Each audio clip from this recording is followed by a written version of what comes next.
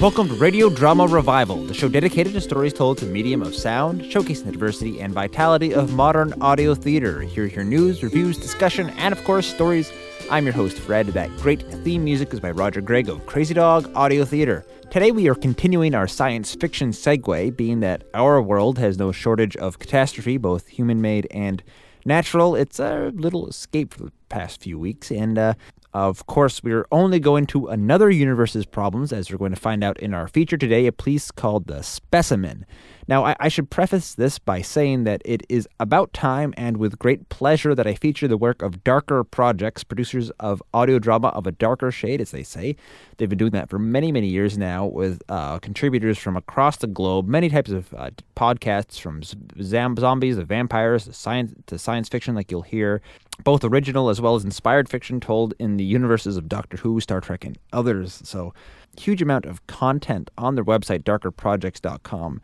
And if you are being exposed to them for the first time, I would hope that if you're an audio drama fan, you've heard of them long before now, but it is darkerprojects.com and tons of great stuff. So, anyways, this one comes from their series Dark Matter, which has been around for a little while.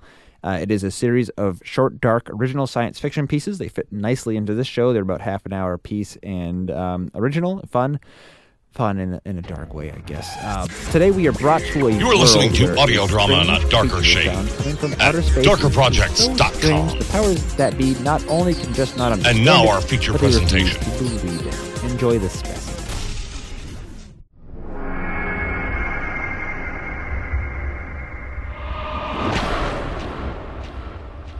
Beyond the life-giving glow of our own sun, the infinite void of dark space stretches to places where reality is only limited by our imagination.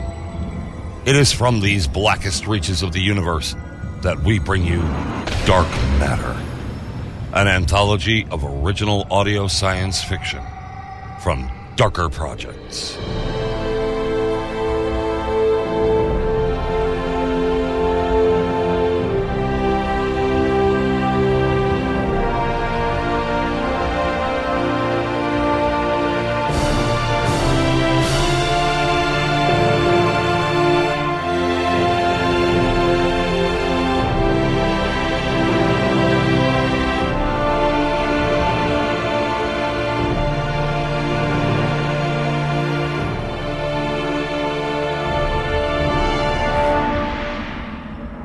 Hello, this is Paul Mannering. Evolution has been described as a series of constraints, each new development leading us down an ever-narrowing path of adaptation and options for diversity.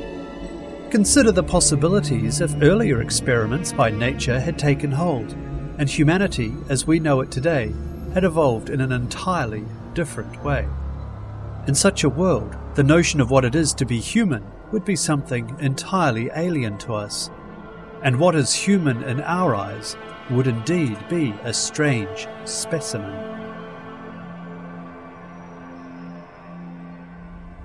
Begin recording. Specimen received today at 0500 hours.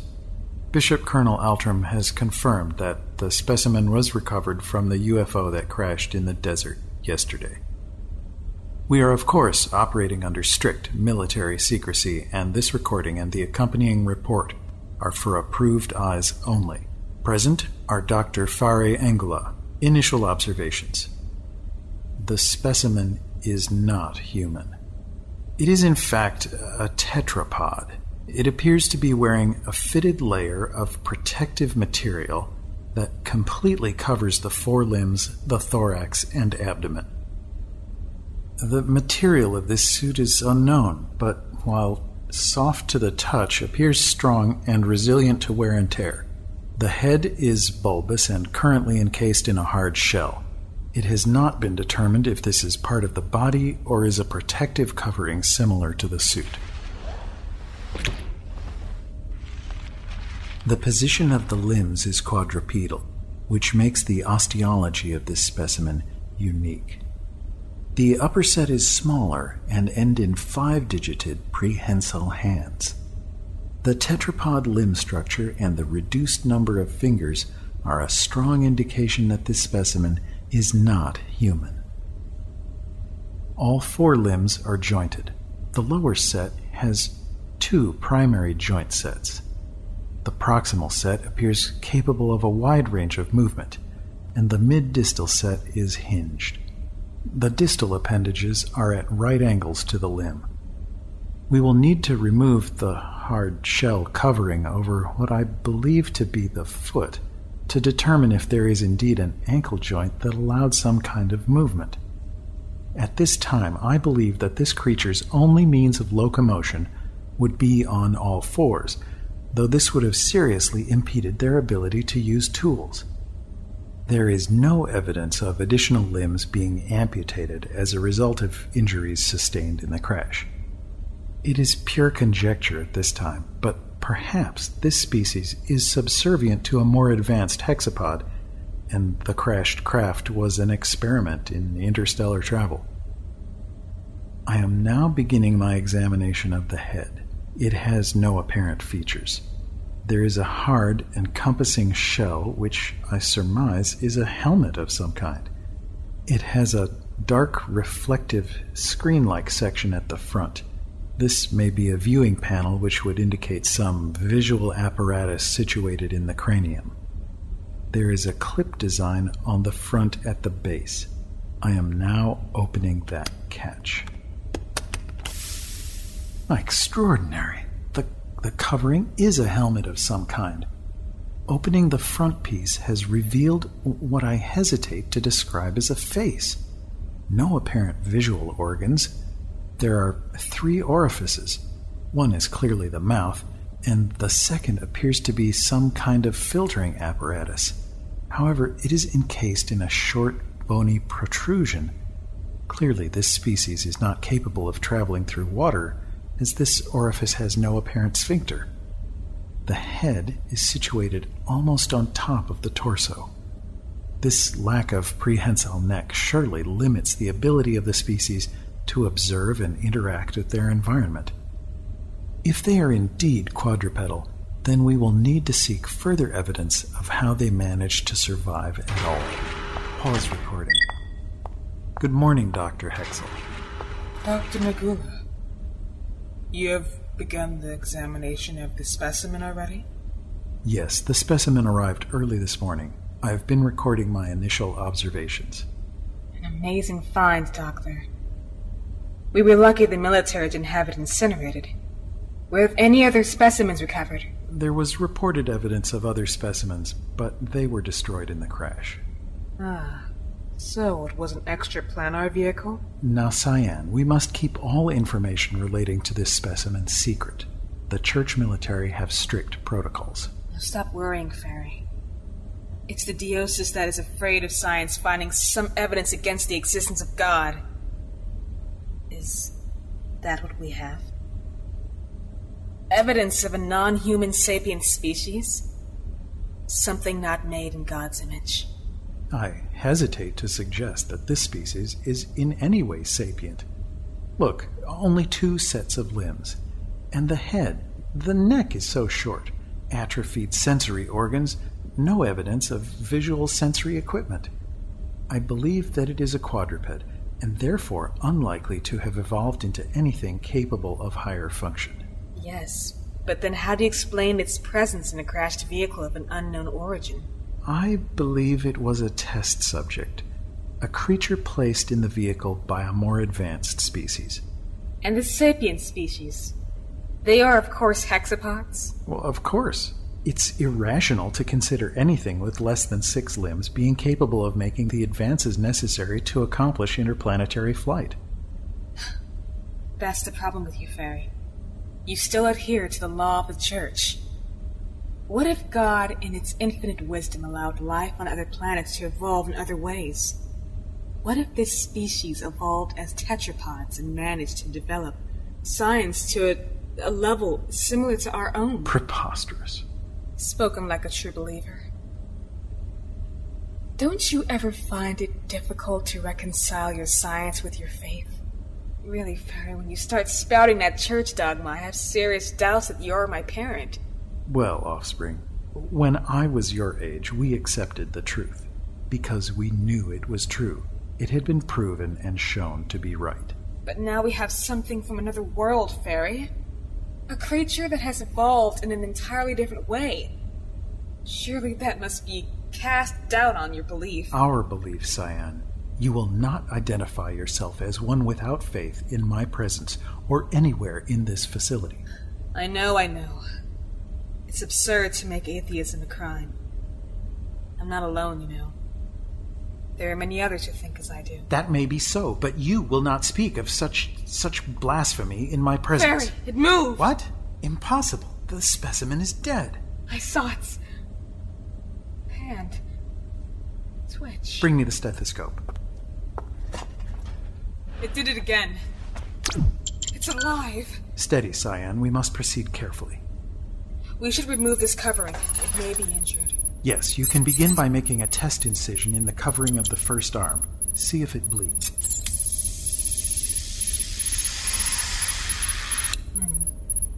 No bleeding or fluid of any kind.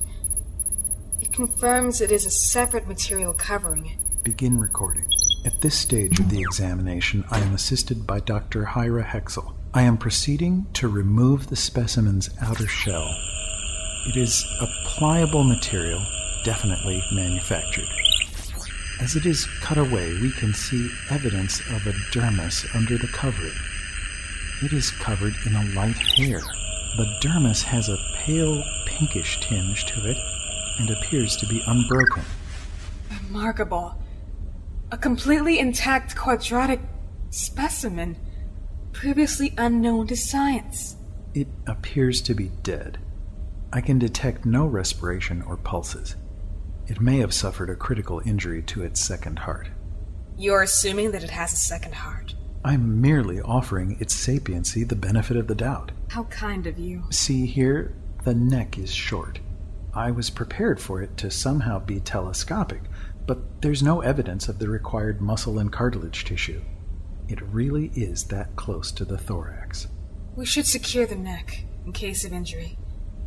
But we have nothing small enough. Hold it. Keep it secure. I'll see if we can't cut this cranial shell away.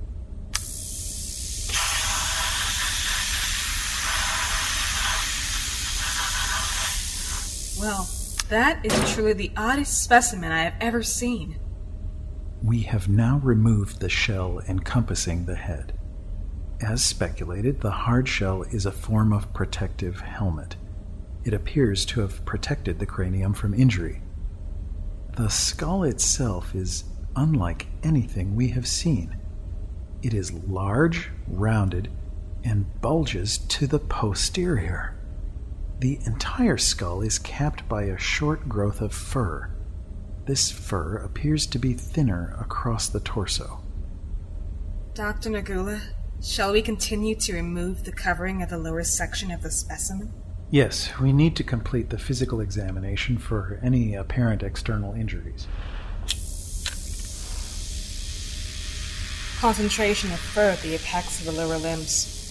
A small pseudopod of indeterminate purpose is located at the apex. Possibly a vestigial limb or sensory organ. No immediate indication of genital structure. Small dermal sac located posterior and inferior to the vestigial organ at the inferior limb apex. Testes. I beg your pardon? The dermal sac. What if it is the specimen's testes? Externally situated. Ridiculous. What possible advantage could be gained from external testes? Nothing comes immediately to mind. But there is a distinct physiological disadvantage to being a tetrapod, and the specimen appears to have survived as one. We have not considered the possibility that this could in fact be a specimen of a previously unknown species suffering from serious congenital defects. Unlikely. What sapient species would include their most malformed on a crew of interplanetary travelers? Certainly not something we humans would do. A pulse. Weak, but there is a pulse. Located here, on the inner thigh of the inferior limb. Let me listen. Extraordinary. A singular pulse. Either it is surviving on a secondary cardiac organ function, or... It has one cardiac organ.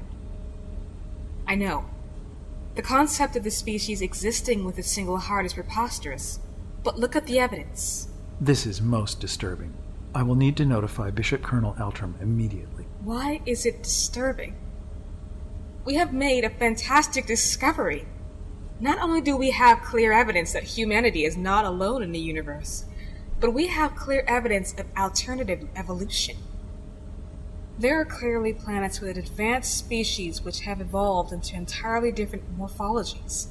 Barry, this is the scientific discovery of the millennium. We can't just abandon this knowledge to the church. Faith gives us strength, Cyan. There is no benefit in allowing doubt to enter the hearts of those who are not filled with the truth of God's light. Oh, please, Barry. You know what this means? The truth of this specimen cannot be denied. We cannot just allow it to be lost because of what it proves. If the existence of this specimen were to be made public, the crisis of faith would be catastrophic. A sapient tetrapod capable of traversing the void of space? Possibly interstellar travel? Can you imagine the difficulty of assimilating this new information into the doctrine of the Church? God, in His omnipotence, created a second species of sapiens, and they were not in His image? Why does the Bible not tell us of this? It is as we atheists have known then, Barry. The Bible is not the complete truth. You cannot maintain its divine origin in the face of the evidence. We are continuing our examination of the physical structure of the specimen. The inferior limbs are symmetrical and are of larger structure than the superior limbs. A matching set of diarthrotic joints are apparent. The proximal joints appear to match the range of movement of the upper limbs. The mid-distal joints are hinged, and the distal joints are similar to those of the distal hand appendages of the upper limbs. I hesitate to call the terminating phalangeal network feet. They are small, and detailed dissection of the entire musculoskeletal form will be required to hypothesize on whether the specimen is at all capable of standing upright. I see little evidence of this capability given its lack of supporting secondary limbs in the lower trunk and lack of tail. Barry, open your eyes to Cyan, there can be no discussion of this. We both know the penalty for speaking against diocese law. God is the source of all life, and we are created in God's image. The hexapodal form of the 4 limbs we walk on, the 2 arms, our multinodal nervous system, binary cardiac function, all are signs of God's hand in our creation. We are the result of divine, intelligent design. This thing on the table before us is nothing more than a physiological divergence. Yes, God created it as He did all life, but we cannot know God's purpose. We cannot hope to understand the full scope of God's design. We can only give praise and wonder at His works. We must continue our examination. The specimen will be terminated humanely, and then we can begin a dissection.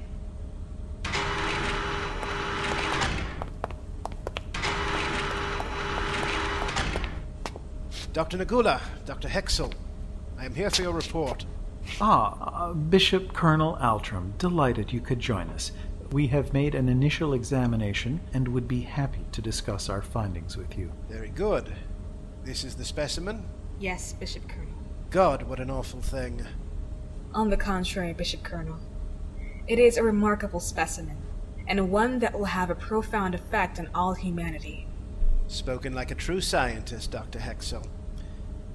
I, on the other hand, am a simple soldier of God, and I see only a demon struck down by His will. Of course, that's all you... Thank you, Dr. Hexel. Bishop Colonel Altram, we would request additional time to analyze this specimen. We have determined it is not human. There are many non-human aspects to the anatomy of this specimen. We believe it may in fact be of an extraterrestrial origin. You are aware, Dr. Nagula, that only angels and demons can be considered to be of an extraterrestrial origin?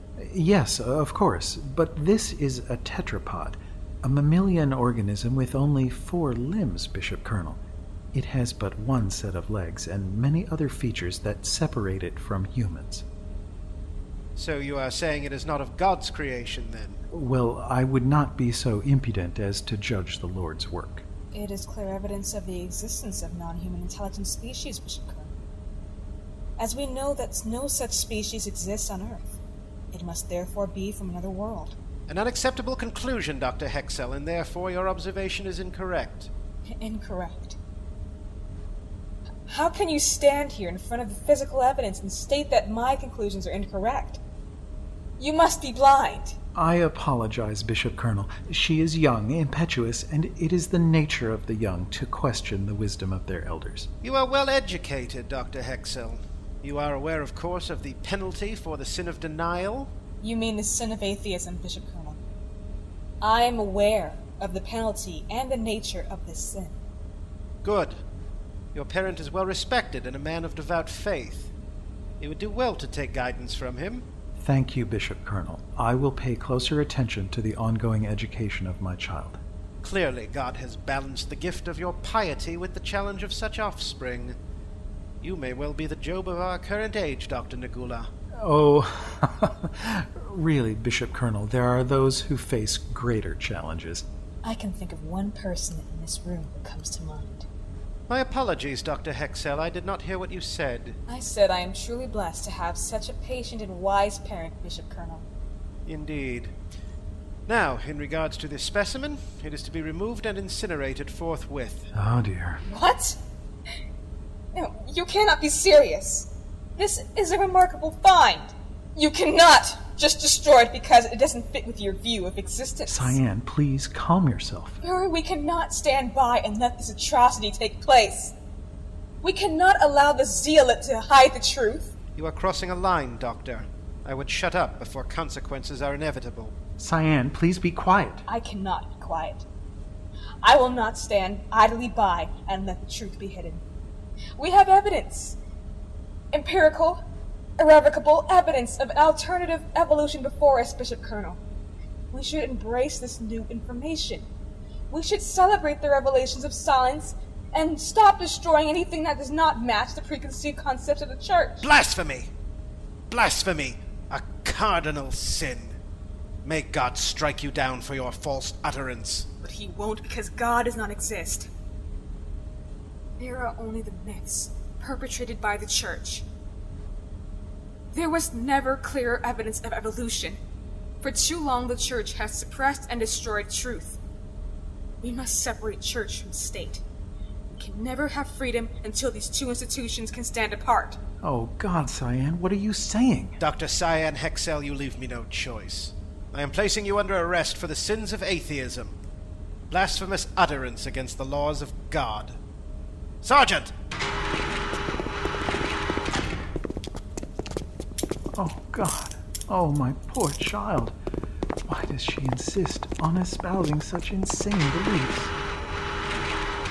Dr. Nagula, I am sorry for your wayward child. The word of God is the word of law. We are all but servants to his will.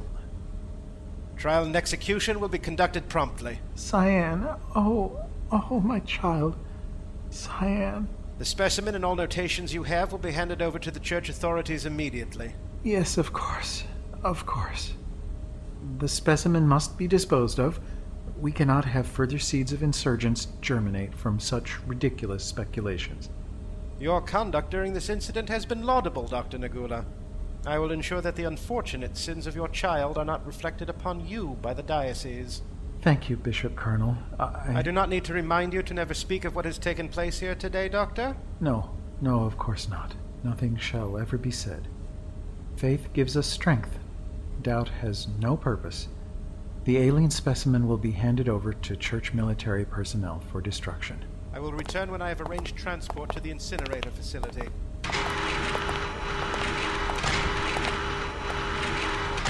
May God have mercy on my soul. Stop recording. You have been listening to Dark Matter, The Specimen, written by Paul Mannering, theme composed and performed by Kai Hartwig. Featured in the cast were Perry Whittle as Farin Nagula, Daniel McRae as Dr. Cyan Hexel, and Mark Kalita as Bishop Colonel Altram. The series was produced and directed by Paul Mannering. Post-production by Matt McLaren. The executive producer for Darker Projects is Eric Busby. This has been a Darker Projects production.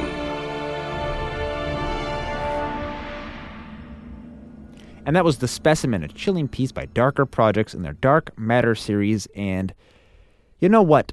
Darker Projects is so good, I think we're going to double it up today. So let me dig out here. We've got another one from that same series, Dark Matter. This one is called Heroes. It's a story of humans out in deep space, the first manned mission to Mars, and they find out that the most dangerous things in the world can be humanity itself.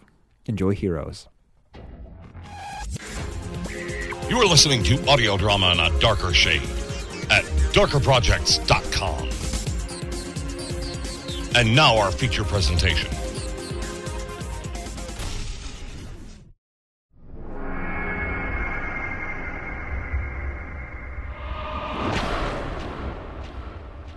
Beyond the life-giving glow of our own sun, the infinite void of dark space stretches to places where reality is only limited by our imagination.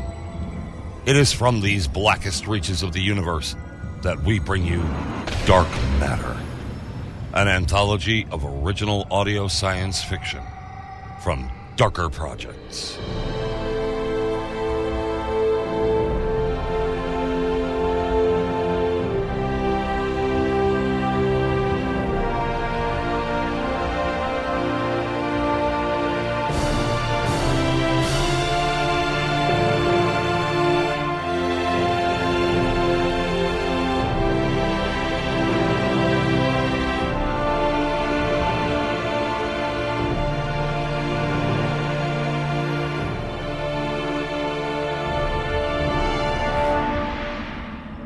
Hello, this is Paul Mannering. In the future, mankind is taking the second great leap towards the stars.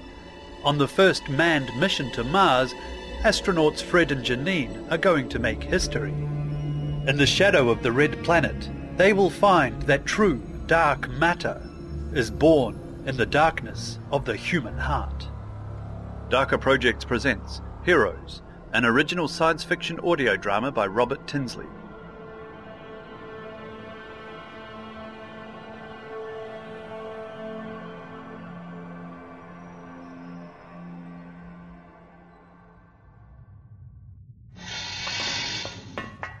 Welcome back. Was the surface of the red planet as red as all pictures showed? You bet, buddy. It was red, all right, but the photographs didn't even begin to do it justice. Wish I could have been there. Me too, buddy. But I'm afraid your body just couldn't tolerate being on the Mars surface. Or the surface of any other planet for that matter. Does that still bother you? I thought you'd worked past that. I have. It was simply a statement of fact. Having a body the size and mass of a small skyscraper makes it impossible for me to make planetfall and maintain structural integrity. There are compensations, though. Oh, sure. I can see and feel things you guys can't even imagine. The problem is remembering the things I'll never see or feel again. Okay. Enough of this maudlin sentimentality. Let's celebrate. The first humans to reach Mars and return. Here, Janine, catch. Non-alcoholic champagne in a plastic squeeze bottle? Somehow I don't think Dom Perignon is feeling threatened. 123 days and a wake-up and we'll all be home. How long before we can leave orbit, George? 3 hours and 12 minutes. Shall I begin preparations? You bet, and put on Ride of the Valkyries. Do I have to? You know how I hate Wagner. Come on, it's uplifting. They're welcoming heroes, that's us, baby. Except the heroes the Valkyries are welcoming are dead. A minor detail. Fine. I just won't listen. Being able to turn off my ears is a real advantage compared to when I had to stuff them with cotton. Get on the keyboard if you need me for anything.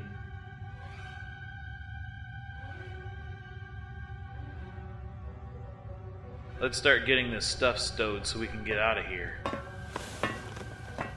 I'm really looking forward to getting home. I can hardly wait to see my little boy. How old is he? I know you've told me, but I can barely remember how old my own daughter is. He'll turn 6 in a month. I won't be home for his birthday. Debbie turns 16 2 weeks after we leave quarantine. That's a big deal in a girl's life. I know. I'm getting her own car, a new Raptor. Wow, what a dad. It's small, but it's built like a tank. It should keep her safe. She's a lucky girl. I'm a lucky dad. Fred, did George sound a little depressed to you? Depressed? George can't be depressed. His neurochemical balance is monitored so closely he can't get depressed, or manic, or anything else outside a narrow range without it being counteracted. Nevertheless, He could be in a dogfight outnumbered 5-1 and never raise a bead of metaphorical sweat on that little black box his central nervous system now calls home. Are you sure it's working properly? It was when we left for the surface, 43 hours ago? Besides, there'd be a warning light if something were out of whack. How long has he been part of the ship? He isn't part of this ship any more than you're part of your body. He is the ship. Here, stow that in your locker. But how long has he been like this? His accident was 8 years ago. He spent about a year as a sentient vegetable. That was when they offered him this opportunity? Yeah, he spent another 5 years undergoing surgery and training. Once that was finished, we spent 2 years building the ship around him. That must have been a horrible time for him. It wasn't really so bad. George, damn it! Don't sneak up on us like that! Sorry. It wasn't bad. At least I was doing something. Not like just after the crash. I was given a chance to make a difference. Were you able to move at all after you were hurt? No, I couldn't move. I couldn't talk. It took them a couple of months to find out that I wasn't a total vegetable. After they figured out that I was sentient, a sentient vegetable like Fred said, they fitted me with a computer so that I could communicate by thinking about typing. That must have been a great relief. You have no idea. How long were you like that? About a year. Then Fred came up with the idea of making me the first cyborg spacecraft. Actually, I didn't come up with the idea. I ran across a squint back at Marshall, who was finishing up a concept study on a cyborg ship. I just mentioned where he might find a willing subject for the real thing. Saved my life with that, Fred did. How's that? Being a sentient vegetable was killing me. I'm a pilot. I flew all over the Earth and the Moon. Being stuck in one room was a living death. The real thing wasn't that far off. So you agreed to the surgery? Absolutely. They started by grafting electronic interfaces onto various parts of my spinal cord above the break, seeing what worked what. When they had that figured out, they pared me down to my central nervous system and gave me my first new body. What was that? A mini sub. I had a lot of fun zipping around underwater. Then they put me into an airplane, a lunar transport, and now this. What will you do when you get back to Earth? Whatever they want me to do, I suppose. It's not like I have a whole lot of options. You okay, George? Yes, Fred. I'm fine. Why do you ask? I don't know. You sound different somehow. While you were planetside, I spent a little time tuning the speaker response. Do you like the change? Yeah, I guess. That's good. If you'll excuse me, I need to check the burn calcs again. Sure, George. If something were wrong, if you weren't feeling right, you'd tell me, right? Of course.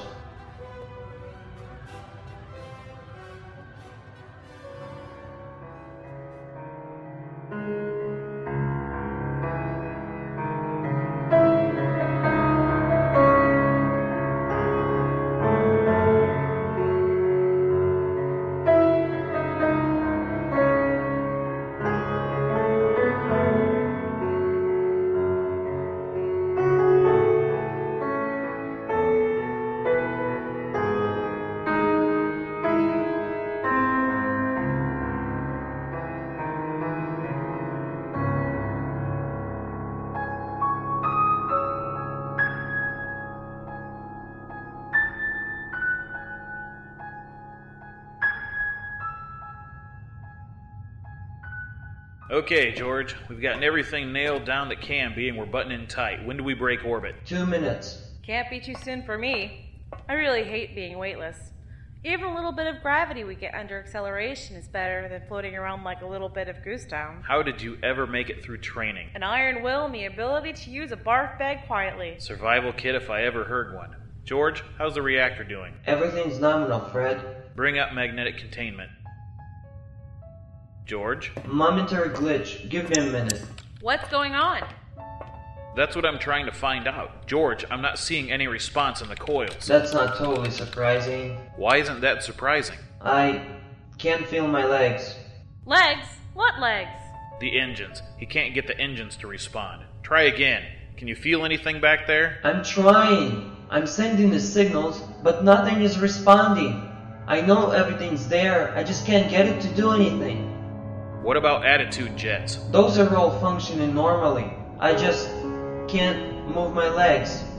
Fred? Yeah, George? I think I'm paralyzed.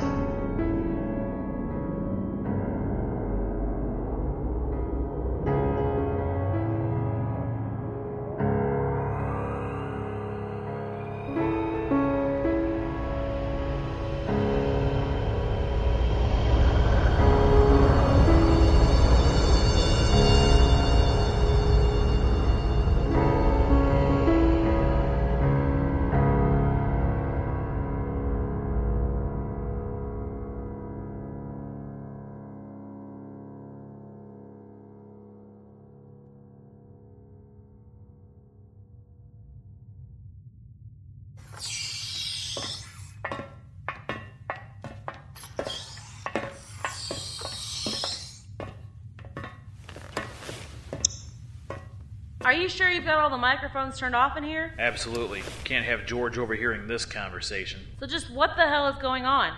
Why can't George fire the engines? Damned if I know. Everything looks fine. Diagnostics check out. We should be on our way home now. Well, we're not. We're 3 hours late. And have you looked at our orbit projections lately? No, I've been too busy trying to find out why George's legs won't work. They're not George's legs. They're the ship's engines. Yeah, well, whatever you call them, they won't respond to command. You better find a way to get them started soon. Our orbit is decaying. We weren't supposed to be here this long. I know. We took up a low orbit to make the trip to the surface easier. It meant faster decay, but we weren't going to be here long enough for it to be a problem. Now it's a problem. How big a problem? Big enough. The longer we're here, the lower we get. The lower we get, the more fuel it's going to take to break orbit. Within 2 hours, we'll have to use more fuel than we can afford. What do you mean? If we try to maintain schedule, we won't have enough fuel to slow our speed enough to insert into Earth orbit. We can conserve fuel, turn off the engines early, take longer to get back. 1 hour from now, we will have come up on our last burn window. After that, we will have passed the point of no return. The travel time will be so long that we'll run out of food and air. 2 hours after that, we'll enter Mars' atmosphere. So, what do we do? All the circuitry from the nav station back to the engines is in working order, right? Right. So the only thing that's keeping George from firing the engines is probably some kind of psychological blockage. That's impossible. That's the only explanation. It's not hardware, so it must be software. We don't have time to psychoanalyze him. That's for sure. Then, repeating my earlier question, what do we do now? Bypass George and operate the engines manually, just until we get started. Then we can bring him back into operation to handle course corrections. I can't do that. Taking George offline is like locking him in a sensory deprivation chamber. He's had more than enough of that. I don't know what it would do to him. I don't see how we have any choice. Which would you rather do? Take George offline for a couple of hours or crash and burn on Mars? I guess you're right. I still don't like it, but I'll go shut down George's interfaces. You bring up the nav station. When I get back, we'll try to fire the engines manually. We'd better do more than try.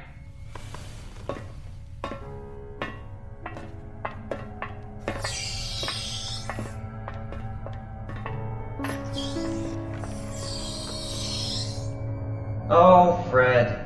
I'm really disappointed in you.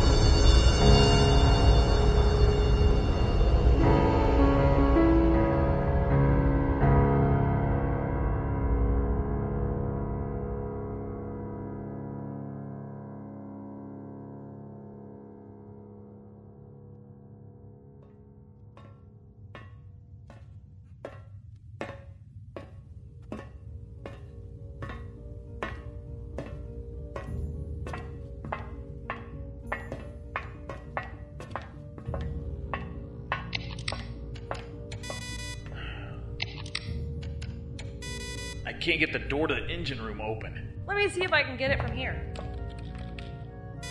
No use. It just won't open. George. Wait. Are you sure? We have to get the door open. George.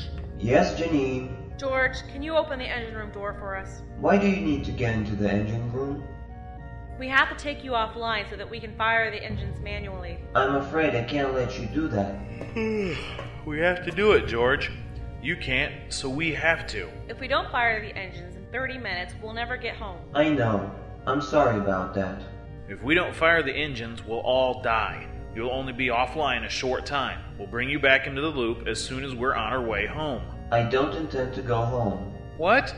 That's nuts. Why, George?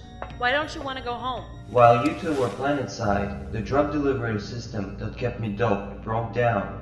My physical body, if you want to call it that, is so small now that it didn't take long for the residual effects to wash out.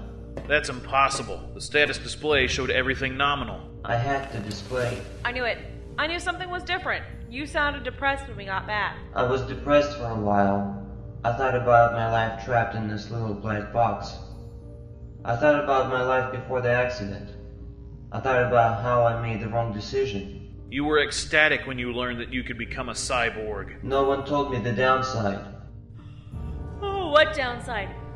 You said you enjoyed being part of a ship. I did, for a while. But I started missing all the things I used to have. You had the best care, the finest equipment. What I didn't have was the ability to touch another person, make love to a woman, meet my buddies in a bar and get drunk. In short, human contact. I thought the treatments you got were supposed to keep you from feeling that way. You mean the drugs?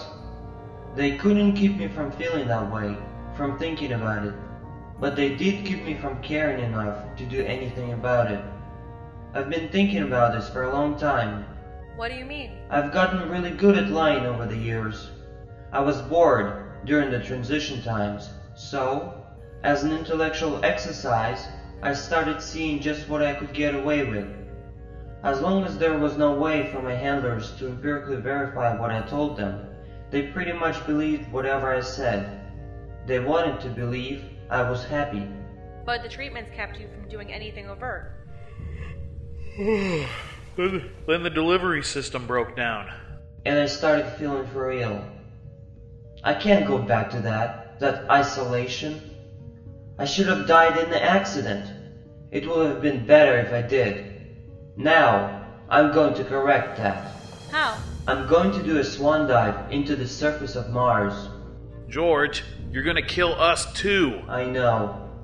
I wish I didn't have to, but I don't see any way around it.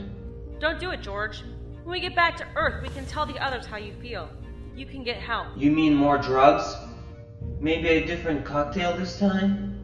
It'll be just more of the same. I'll still be a slave.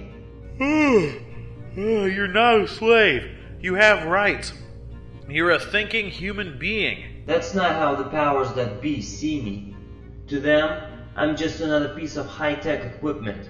High-tech equipment doesn't have rights. Think about what you're doing. We have families back on Earth. People who love us. I know. You have everything I want and can't have. I'm sorry. Really, I am. You can't do this. It's murder. I thought you were my friend. I am, Fred. Believe me, I'm not doing this lightly. I was brought up Catholic, though I haven't practiced in a very long time. I know that suicide is a mortal sin. Taking you two with me isn't going to make much difference to me on the other side. There are just some things you have to do for yourself. What about all our data? The samples? The samples will go down with us. I have already sent the data back and told them that I'm terminating the mission. They'll never use another cyborg ship. That's one good thing that will come out of this.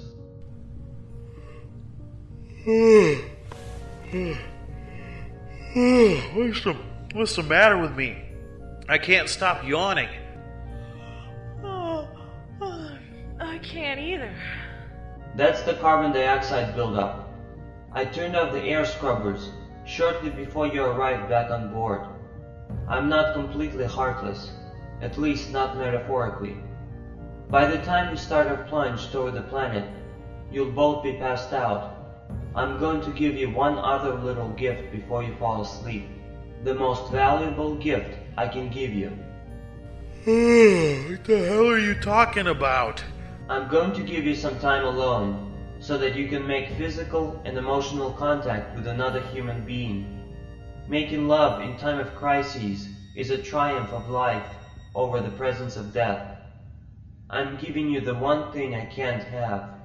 Now, I'll be putting on a little music for you.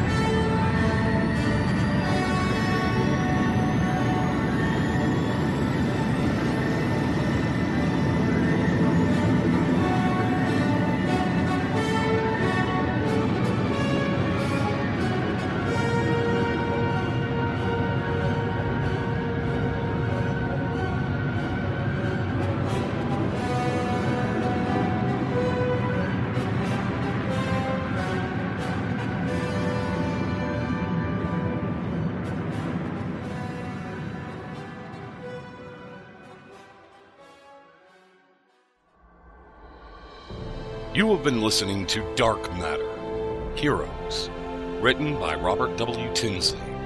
Original music composed and performed by Kai Hartwig and Kevin MacLeod. Featured in the cast were Andrei Kuznetsov as George, Tim Gillick as Fred, and Emily Leagley as Janine. The series is produced by Mark Brzee, co-production by Chris Snyder, post-production by MJ Cogburn. The executive producer for Darker Projects is Eric Busby. This has been a Darker Projects production.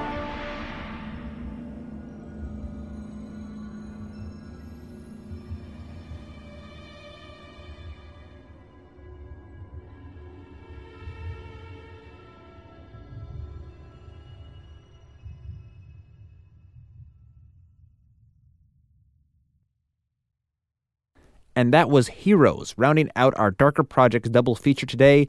Much, much more deliciously dark audio drama at www.darkerprojects.com. Anyways, here is your weekly reminder to check out the blog and podcast at radiodramarevival.com. We've got news, reviews, and discussion up there. You can also find us on iTunes. Search for Radio Drama Revival. That wraps it up for this week. Radio Drama Revival is produced by yours truly, Fred Greenhalgh. Copyright of individual shows remains their original producers, but do please share this show as far and widely as you like. Radio Drama Revival originates in on-air radio at WMPG-FM, Greater Portland, Maine's community radio. It is podcast at radiodramarevival.com as a labor of love. Till next time, keep your mind and your ears open. Thanks for tuning in and have a great week.